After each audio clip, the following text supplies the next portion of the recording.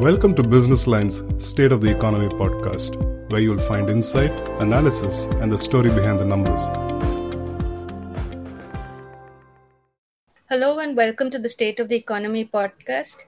I'm Jyoti Datta. A recent international report by the Access to Medicines Foundation pointed out that more needed to be done to improve access to generic drugs. Now, generic drugs are medicines that are chemically similar to an innovative medicine and are usually much less expensive. So this report, in fact, it also featured, it assessed Cipla and Sun Pharma, which are Indian companies, along with other top generic drug makers, including Teva, Viatris, Hikma, and so on. So explaining the contours of this report, we have with us today Jayasree Iyer, the CEO of Access to Medicines Foundation, which is a Netherlands-based not-for-profit organization. And she speaks to us from Berlin, where the World Health Summit takes place currently. So thank you for making the time, Jayasree. Thank you for having me here. This is the Foundation's first generics and biosimilar report, and it essentially tells generic drug makers that you cannot sit on laurels of the past and you need to make drugs more accessible. So can you explain why are they inaccessible in the first place? So at the moment, generics and biosimilar medicines can serve as a lifeline to millions of people around the world.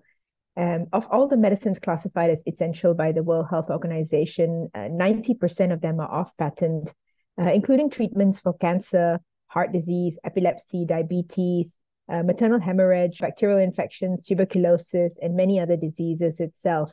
And often when a patent for a medicine expires, drug manufacturers are free to develop a generic or biosimilar copy version and enter the market itself, introducing competition and increasing the supply and kind of lowering the cost of these products itself. At the moment, there are serious shortages of generic medicines around the world, and this is actually a global problem. And at the same time, millions of people around the world cannot access basic essential medicines.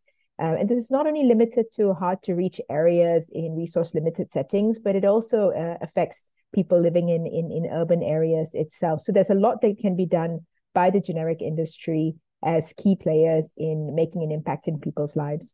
So one of the things that the report points out is that the drug makers, they don't, they do have the ability to make the drug, but they don't register it in several low and middle income countries. Now, is that because there is a high cost of registration, or is it because there's low returns on these drugs? What is it that you all found out? It's a number of different reasons why companies do not register their drugs. That there's an assumption that because these are generic drugs, there are probably already other generic manufacturers on the market, and they can also take on the burden of delivery of essential medicines into markets itself. The second thing is that generic medicines, especially products such as antibiotics and some of the very older generics itself, there's not a lot of return on investment because the prices are actually quite low, although they still remain unaffordable for people who live under the poverty line.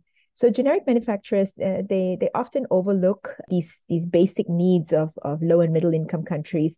Most generic manufacturers are also looking at building and strengthening their business in high income countries like the US and Europe. So they start overlooking a lot of the least developed countries around the world and populations that live in the base of the pyramid in low income countries itself. And I think it's important for them to realize that they can register more products from their portfolios itself. What we analyzed is in about 90 of the 108 countries in scope, there's at least one company has previously registered a product from its portfolio. This indicates that the company's existing regulatory reach in low and middle income countries is actually collectively broad. So there's a lot of potential and capability to register other products within these same countries that they already have a presence in. So there's a lot more untapped potential itself. And when a product is not registered, it cannot be reimbursed. It cannot be prescribed by practitioners to patients, and it's not available in these countries. As you all have said, a lot of countries, people do pay out of pocket still. So even where the reimbursement doesn't exist. Correct. Out-of-pocket payments actually drive a lot of people and their caregivers and families deeper into poverty itself. Now, there is a concept of universal health coverage where more governments and more countries are now trying to gather enough financing to reimburse more drugs. But there it is important to also have these medicines available in countries registered, accessible at affordable rates so that the country is not burdened by the high cost of drugs or the inavailability of drugs itself. In countries like India, we assume that there's a lot of generic medicines already available on the market. And, what COVID has taught us is that there needs to be an improvement in the local availability so that more countries and more populations have access to generic products also nearby, also in the region itself. In parts of sub-Saharan Africa, this is a major issue as Africa actually imports most of their medicines and vaccines and diagnostics from outside of Africa itself. So there's a lot more that companies can do to stabilize supply of these essential medicines. Yeah, the report also talks about adaptive research in terms of, pediatric medicines, that's for children, heat, stable products which can be used in low resource settings. So, could you explain that a little bit more?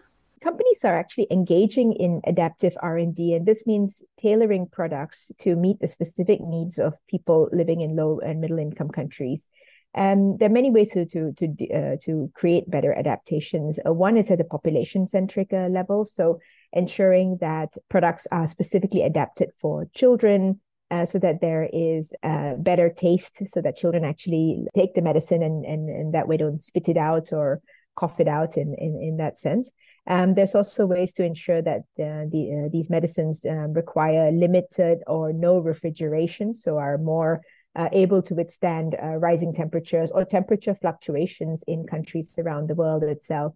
When we think of the generic industry, we actually assume that they are not involved in research and development, but actually a lot of the large generics players in the market, including Sun Pharma, Cipla, and others, actually have sizable research and development units that are important in adapting these specific products to improve the adherence and the needs of people in low and middle income countries.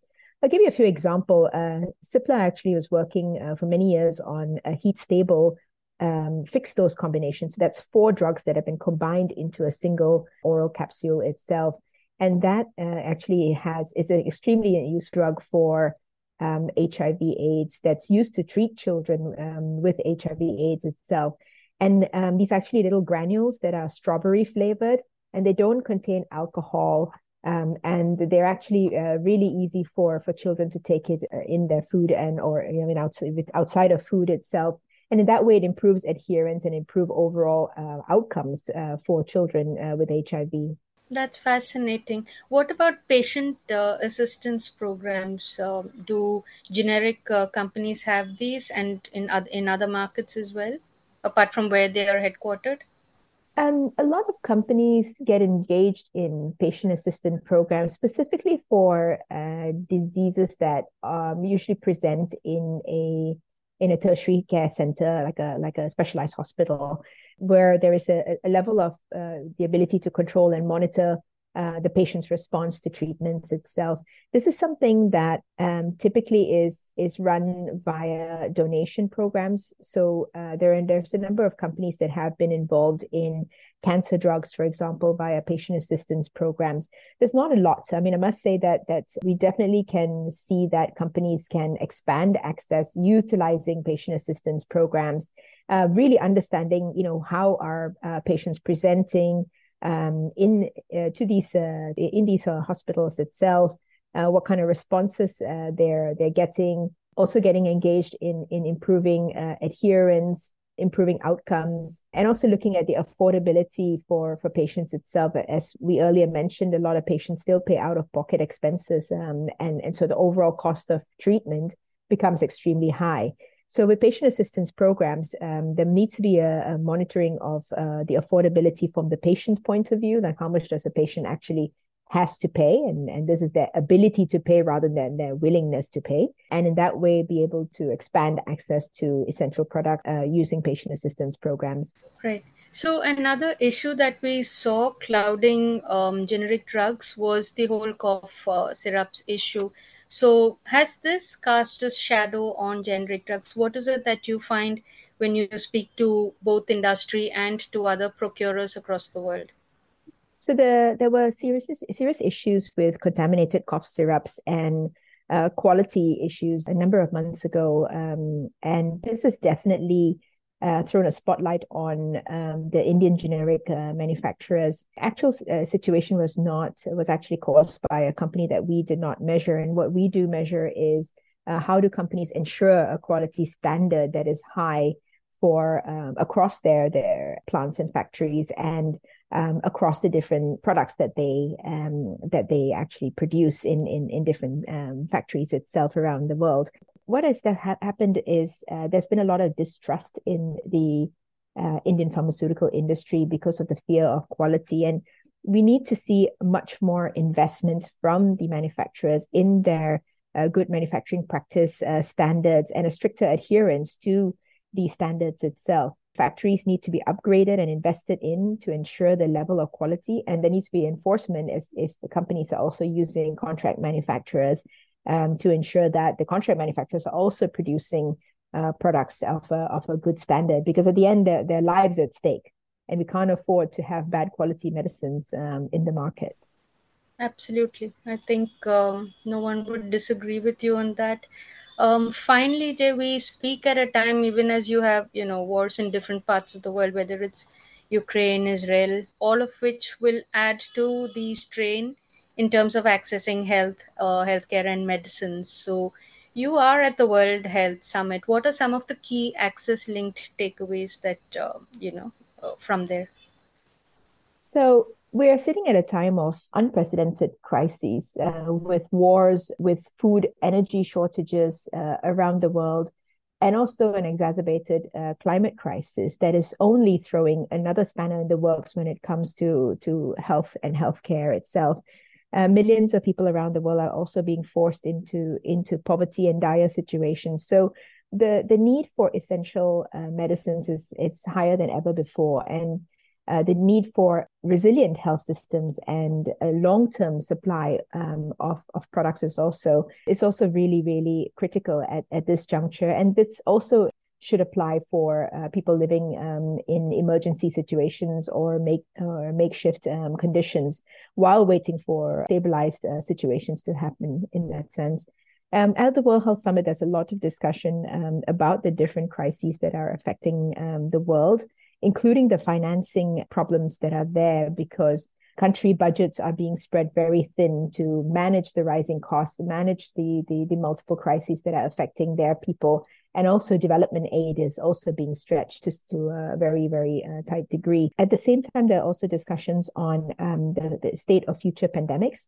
How can we ensure that in the future, when the next strains of a pandemic virus comes ahead, how are countries going to be better prepared to ensure that less lives are lost and ensure that actually people can still go along with work and life as normal itself. So there's a lot of discussion about future pandemics. At the moment, there's also many countries who are discussing something called the Pandemic Accord, which is a treaty between countries to ensure that borders are going to remain open and there's equal sharing and equitable access for essential vaccines, medicines, and diagnostics around the world. So these are some of the discussions that are being had right now because we're sitting at a crucial juncture where we need industry, we need governments, we need nonprofit organizations, we need investment firms who invest in the industry.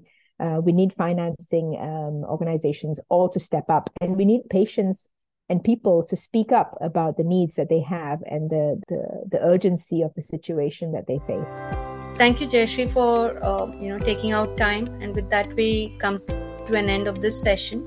So from the BL team and myself, thank you so much. Thank you very much.